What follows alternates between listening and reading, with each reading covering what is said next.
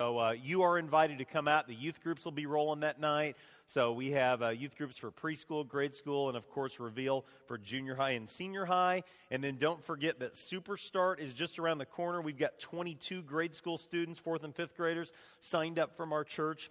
Very important meeting 2 weeks from today at 10:40 in the Family Life Center for all sponsors, but also the parents of students that are going on that trip. I want to share a prayer request with you that has kind of been unfolding in the last couple days. I'd like you to pray for Troy Lee. Some of you will know that name. Many of you may not. He is from Wapella, Illinois, really awesome Christian man. His son Jacob comes to a lot of our youth ministry events, and he is currently in intensive care at Broman.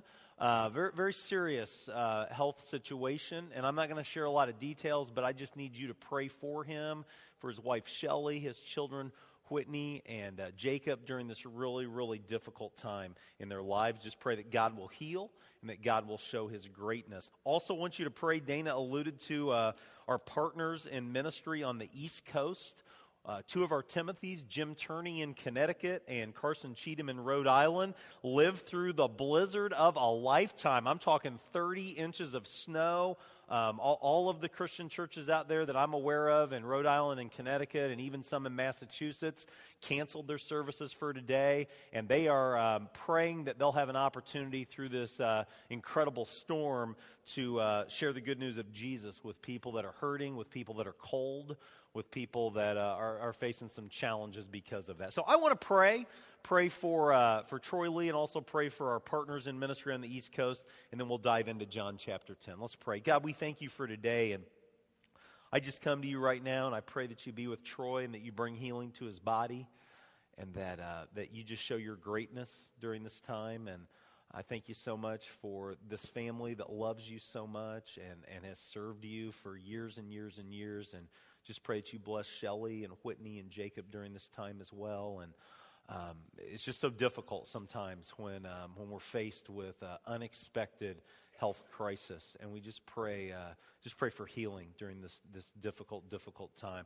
Pray that you be with Jim Turney in Connecticut and Carson Cheatham in Rhode Island, Jerry Dusenberry with North Point Christian Church, Tanner Green with South Point Christian Church.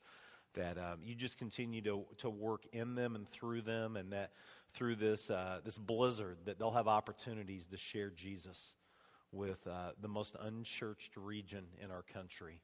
And we thank you most of all for the hope that your son Jesus brings us. And I just pray that they have opportunity after opportunity after opportunity to be just an ambassador of hope in your name. We love you. It's in your name we pray. Amen. All right, grab your Bible, turn to John chapter 10, and I didn't look up in the Pew Bible. I think it's in the neighborhood of like 1061, 1062 in your Pew Bible, but we have been studying the I am statements of Jesus from the Gospel of John, and if you're new with us or you've missed the last several weeks, all year long, that's what we're doing. We're looking at Jesus. And we're going to be in the Gospels, and we're going to be in the other books in the New Testament looking at what Jesus, what teachings about Jesus exist from people like Paul and Peter and James and John and others. But for now, for 9 weeks, we're looking at the I am statements of Jesus in the Gospel of John. Jesus said in John, I am the bread of life. Jesus said in the Gospel of John, I am the light of the world. Jesus said, I am the gate. I am the good shepherd. I am the resurrection and the life. I am the way, the truth, and the life. I am the vine. You are the branches. And this is week 5 of our study, and this is the 4th I am statement that we're going to look at. And we've looked at I am the bread of life. We've looked at I am the light of the world, the woman caught in adultery, John 8. We've looked at I am the light of the world last week, the man born blind. And this week we get to John chapter 10, I am the gate. But before we dive in, I know there's some vacation days, holidays coming up for our students. And I thought in honor of that, we would do a quiz this morning. How's that sound? We like quizzes, don't we, around here? This is an easy quiz, and you're going to just totally be guessing on one of these. But here are the 3 questions on your quiz for this morning. Number 1, what is the percentage of evangelical Christians that believe in multiple paths to eternal life? What number of evangelical Christians believe there is more than one way to God the Father? Number 2, which of our verses this morning, there's only 10, so you got a 10% chance if you just guess, which of our verses is one of the most misinterpreted of the New Testament scriptures? And finally, what's the confusing concept in this verse? And don't put the answers up just yet, Ben. I want to play a little game and see how we do as a church. So, what percentage of evangelicals believe there's more than one way to the Father? What do you think? Too many. Good answer. That's the right answer. What do you think? 20%, 25%, 40%, what? 86%, okay. Survey says 57% of evangelical Christians believe that there is more than one way to God the Father. There was a survey that was done not long ago by the Pew Research Group. They surveyed 35,000 adults. That's a lot of people, by the way. And they found that 66% of Protestants believe there's more than one way to God the Father. 79% of Catholics believe there exists more than one way to heaven. Overall, 70% of Americans who consider themselves religious say there are multiple paths to God the Father. And Michael Lindsay of Rice University writes this. He says, the survey shows religion in America is indeed 3,000 miles wide and about 3 inches deep. And he continues, he says there's a growing pluralistic impulse toward tolerance, and that is having theological consequences. And if you think that this is crazy and that's not the case in DeWitt County, or maybe you work in Bloomington or Decatur, try this little object lesson this week. In the break room at lunchtime or in the cafeteria between classes, just say, I believe that only people that follow Jesus Christ are going to heaven. And just see what the reaction is. You'll be pretty surprised by some of the things that you hear, by some of the names that you might be called. You'll probably be told that you're intolerant. You might even be told that you are engaging in hate speech. We live in an interesting time. Okay, which of our verses is one of the most interpreted of all New Testament scriptures? What do you think? Verse 10 is the answer. Verse 10. Good job, Greg Coynes. You were at first service, though, weren't you? You cheated. How about that? Came back for another Greg Taylor sermon. That's scary in itself. Okay, verse 10. Well, what's confusing? I've come that they may have life and have it to the full. That sounds good, doesn't it? I can have life and life to the full. What's confusing about that? Well, here's the confusing part of it. Exactly what is at the end of it, this concept of having life to the full, the abundant life. See, there are churches meeting right now, not far from our building. I'm going to say maybe within a 20 to 30 mile radius where you could go and you could hear a preacher and he would be dressed much better than I am, more than likely. And he probably lives in a house a lot bigger than mine and drives in a car a lot nicer than I drive. And he would let you know that if you just love Jesus more, you could be a millionaire as well. And you could live in an incredibly big house and drive an incredibly big car. It's called the health and wealth gospel. You can find it on your television, I guarantee you, but you can find it preached and proclaimed right here in Central Illinois. And I believe that Jesus did come to bring us the full life or the abundant life, but I don't think it has anything to do with cars or houses or worldly success. And we're going to get into that a little bit later. See, there are many other preachers who would say that that's just crazy, that concept, the health and wealth gospel. And one of those was one of my mentors in life, the late Dr. Bob Lowry. And he wrote a great response to the health and wealth gospel. It's entitled Idolatry and Greed, Exposing the Health and Wealth Gospel from 2007. And I made copies of this. If you're interested in reading his critique of the health and wealth gospel, it's at the Welcome Center. And if we run out of them, let me know, and I can send you one electronically or have Peggy make a copy of it and get it to you. Well, with that, let's just dive in. Let's read God's Word together. John chapter 10, beginning with verse 1. We're going to read the first 10 verses. John records these words from Jesus. He says, I tell you the truth. The man who does not enter the sheep pen by the gate, but climbs in some other way is a thief and a robber. The man who enters by the gate is the shepherd of his sheep. The watchman opens the gate for him, and the sheep listen to his voice. He calls his own sheep by name and leads them out. When he has brought out all of his own, he goes ahead of them, and his sheep follow him because they know his voice. But they will never follow a stranger. In fact, they will run away from him because they do not recognize a stranger's voice. Now, Jesus used this figure of speech, but they did not understand what he was telling them. Verse 7, therefore Jesus said again, I tell you the truth, I am the gate for the sheep. All who ever came before me were thieves and robbers, but the sheep did not listen to them. I am the gate. Whoever enters through me will be saved. He will come in and go out and find pasture. The thief comes only to steal and kill and destroy. I have come that they may have life and have it to the full. And this morning, there's really 4 lessons that I want us to learn from these first 10 verses of John chapter 10. And lesson number 1 is this: many options promising life are before us. Many options promising life are before us. You don't have to be a seminary-educated genius or a graduate student to be able to decipher that there's all kinds of promises being offered, promises of life like you can never imagine. I recently have started, as I shared with you on the New Year's message that I would do this, I've started doing the body pump at the YMCA. And just hoping that I can get in shape, just hoping that my little pencil arms, may just get a little bit of muscle on them in many ways. And I've learned a couple things in this whole process. 1, man, am I out of shape. That's the first thing that I've learned. But number 2, there is no easy path to what they call a beach body, or to really being in great shape or really being cut. I won't be in any magazines anytime soon, let me tell you. But if I were to read some magazines, if I were to watch some infomercials, it's just so easy to believe that I can have the greatest body I could possibly want to have if I just believe. Money is promised to bring us happiness and satisfaction and joy. And man, some of the most miserable people I know are some of the wealthiest.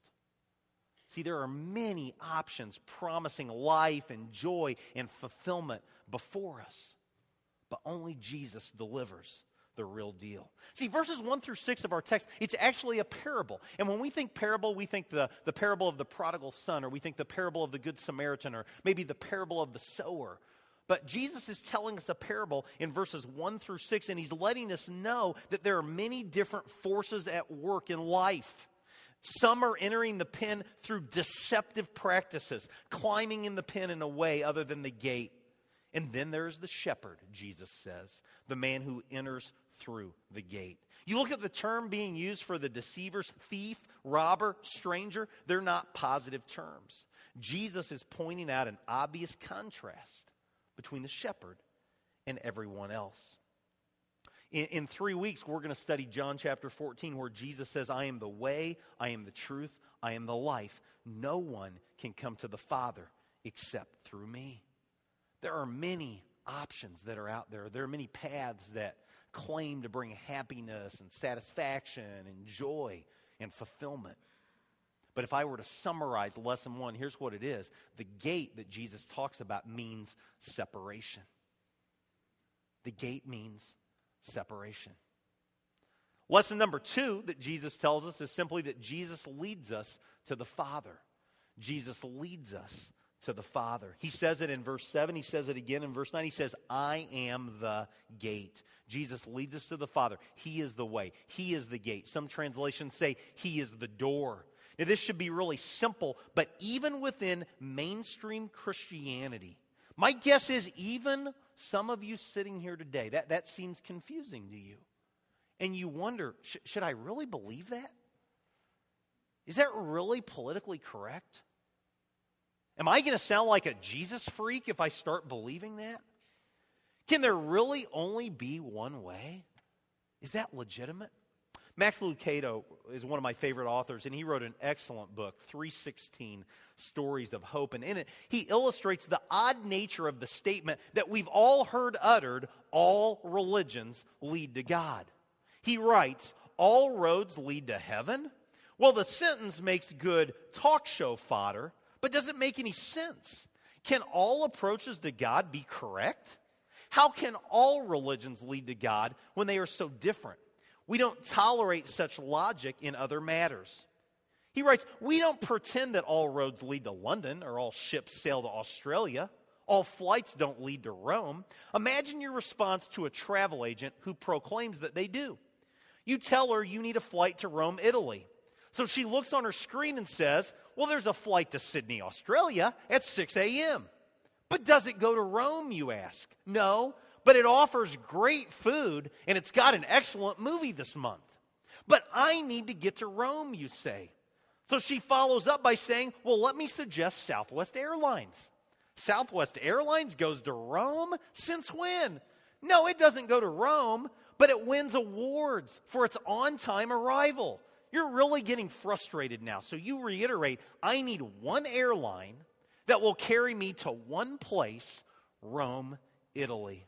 The agent now seems offended and replies, sir, all flights go to Rome. Well, you know better. Different flights have different destinations. That's not a thick-headed conclusion, but it's an honest one. Every flight does not go to Rome. Every path does not lead to God the Father. And the point that Jesus is making is that he is the gate. He is the door. He is the way to the Father. And if he were to summarize, he might say the gate means decision. The gate means decision. I love how worshiping friendly modern Christianity is. I love the fact that all are welcome. That's how it should be. I love that we preach the truth about God's grace and God's hope and the joy of being a Christ follower. But I think in some ways we've made it almost too fan-friendly. We've not exposed the truth that if you're going to be a follower of Jesus, whoever you are, even if you've been in the church your whole life, if you're going to be a follower of Jesus, you have a decision to make. There's a choice to be made. You're either in or you're out. You can't straddle the fence. You can't be half in, half out. The gate means decision. Number 3, Jesus offers a personal connection. Now, this third lesson is just as important, and it involves how Jesus is the gate. What type of gate, what type of door he is. Verse 9, he says, whoever enters through me will be saved. Whoever enters through me will be saved. See, Jesus offers a personal connection. One of the things that I love to do every year is lead a week of church camp at Little Galilee with 5th and 6th grade students. And one of the things, if I had maybe a most important priority among all others, it's to help 5th grade students and 6th grade students understand it's not about religion, it's about having a relationship with Jesus. Because far too many people wearing the label Christian in 2013 are all about religion and doing religious things. And it's not about religion. It's about having a relationship with Jesus Christ. I grew up during kind of not the greatest era of Christian music.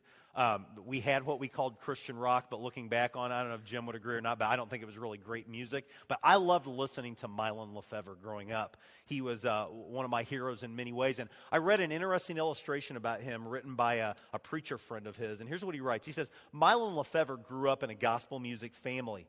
He was one of those guys that was in church every night of the week, singing and playing and talking about Jesus. At the age of 17, he wrote the song Without Him, and Elvis recorded it and made Mylon a lot of money.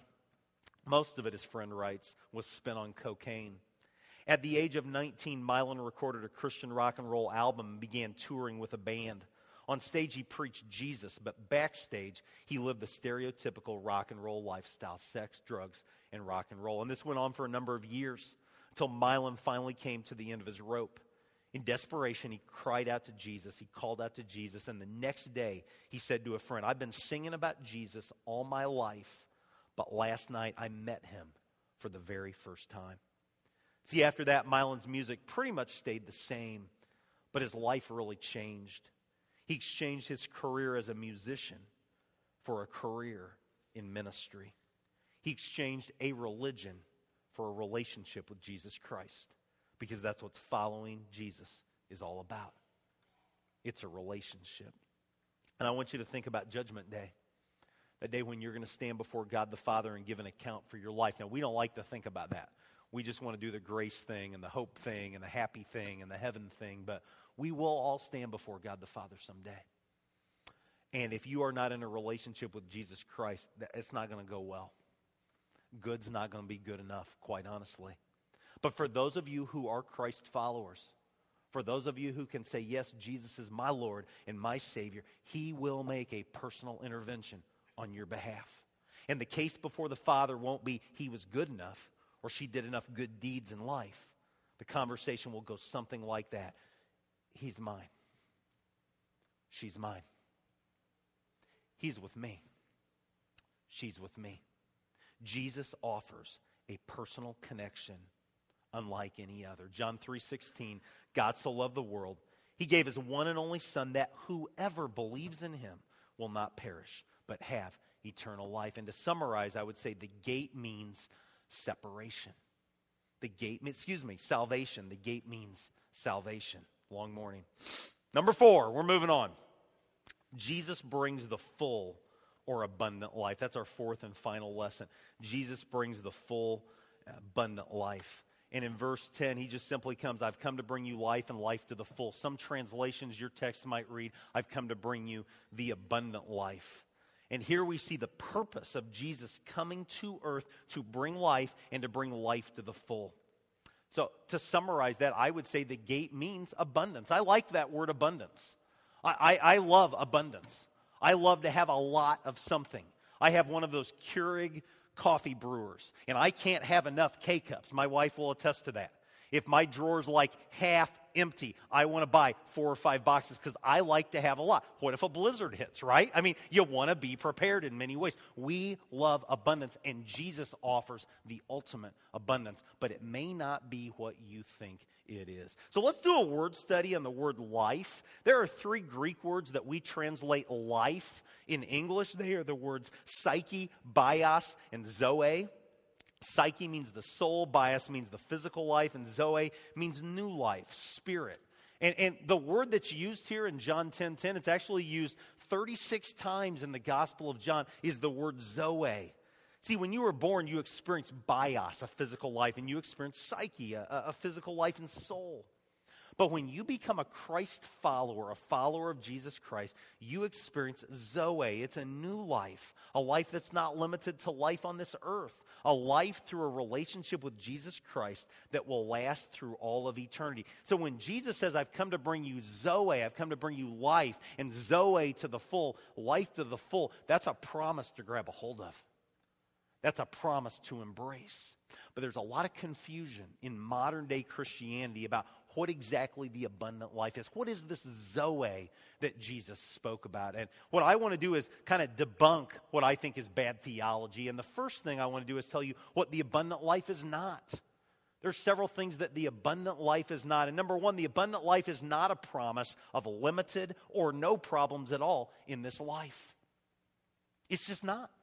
The storms of life will probably visit you. Some of you could raise your hand right now and you could say, I'm going through a storm of life right now.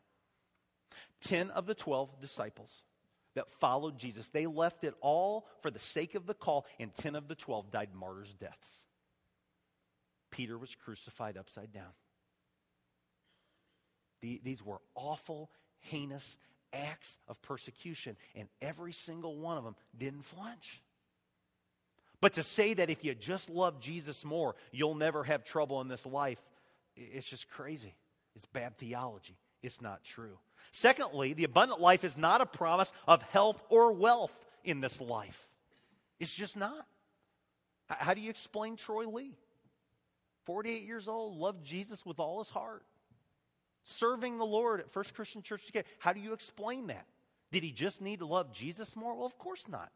That's crazy. I could share 15 illustrations of people that love Jesus unconditionally, and their health is terrible. Their health is awful. The abundant life is not the promise that you'll never get sick. It's not the promise that you'll always be wealthy. Now, some of us are wealthy, and some of us maybe not so much. I would remind you that if God has blessed you with wealth, use it for his glory. You can make a huge difference for the kingdom with your wealth. But the preacher that stands up and says, if you just love Jesus more, hundreds of thousands of dollars are coming your way, that's not a biblical concept. And then finally, the abundant life is not a promise of worldly success in this life. See, I know hundreds of committed followers of Christ who have not ever experienced what we would call worldly success. I know people who clean toilets for a living, probably one of the most thankless jobs you could have. And number one, they love to serve the Lord through their job. And number two, they're not saying, oh Lord, why me? They're saying, Lord, here I am. Use me. The abundant life is not a promise of worldly success in this life. So what is the abundant life, you may ask? Well, I've given you 3 word pictures that I think really summarize this life to the full that Jesus talked about. And number 1 is this: the abundant life is a life of grace. It's a life of grace. It's a life that says when a medical tragedy comes our way, when I lose my job, when my kid goes off the deep end and goes prodigal, when my financial world is crumbling, God's grace is sufficient for me.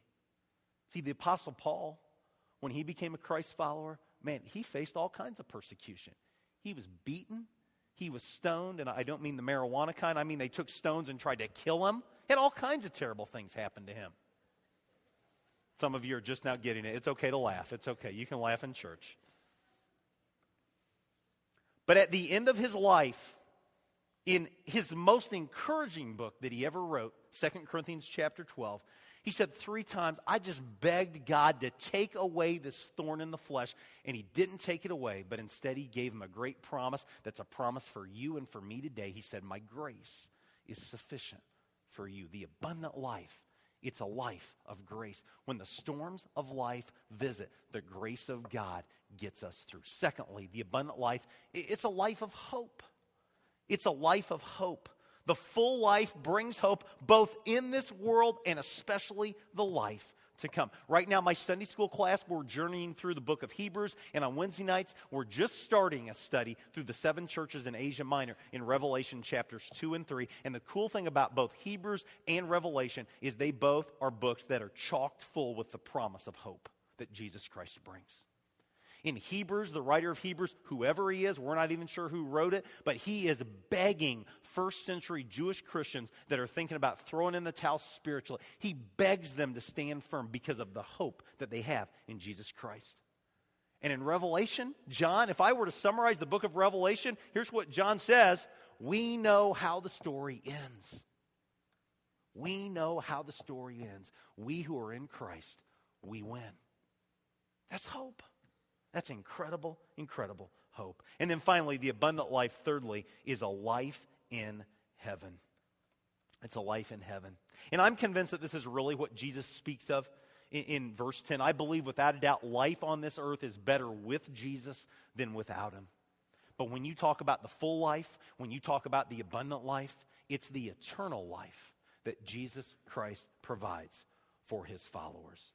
The Message translation of John chapter 10, here's what Eugene Peterson has written. He says, Jesus, quoting Jesus, I am the gate.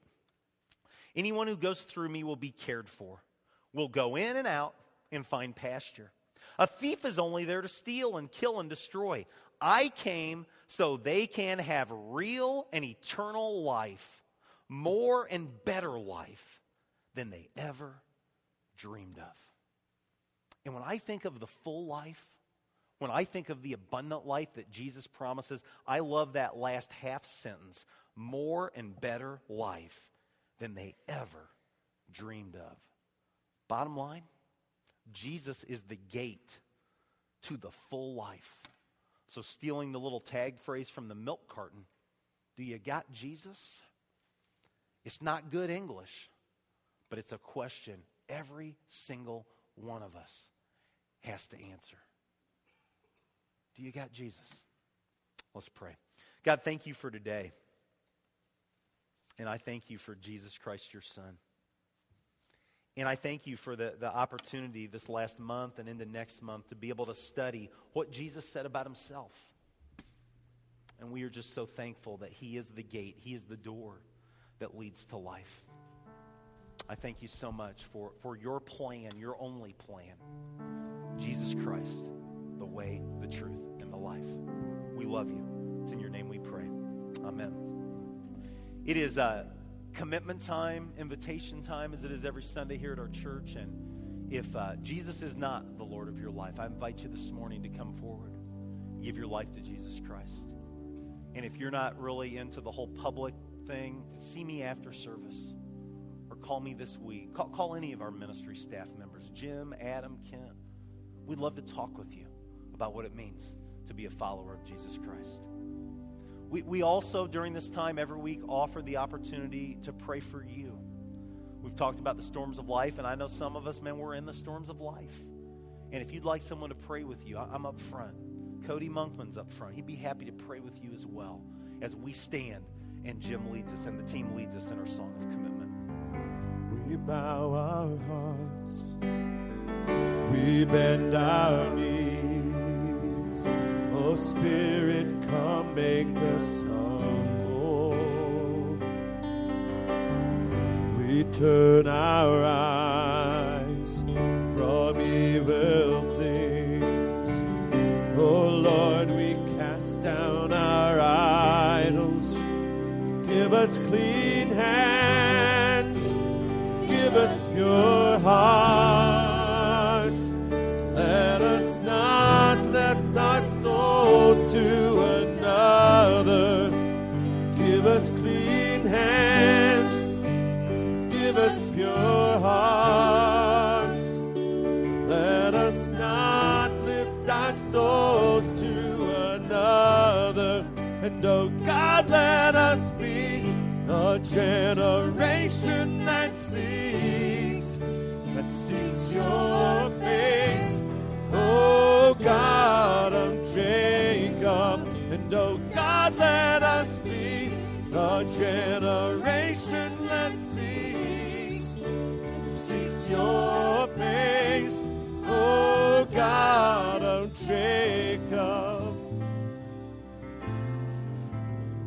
And oh God, let us be a generation that seeks your face.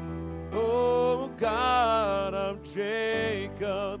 And oh God, let us be a generation that seeks your face.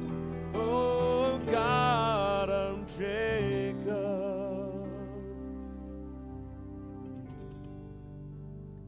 Amen. I want to thank you for worshiping with us today. If you're a visitor, I'd love to have the chance to meet with you. If we've never met, please take the time to come up and say hello. I'll be up front for a couple minutes and then heading to the mission trip meeting in the Family Life Center. I've got one more quiz question for you today. What does deer, moose, raccoon, rattlesnake, and skunk all have in common? Come to the Wild Game Feast tomorrow night and you'll find out. I'm just kidding. There's no skunk. Relax. I'm just joking. But in all seriousness, it's about our 7th or 8th annual Wild Game Potluck. It's tomorrow night at 6:30. You're invited to come out. We ask that you bring a dish to pass and to share. But it's a great time of fellowship. Kelly Riggs and his crew are in charge this year, and Adam Brucker is going to share a devotion with us. It's going to be a really, really good evening. I've asked Cody Monkman to have our closing prayer, close our service in a time of prayer. Cody? All right, will you bow with me, please?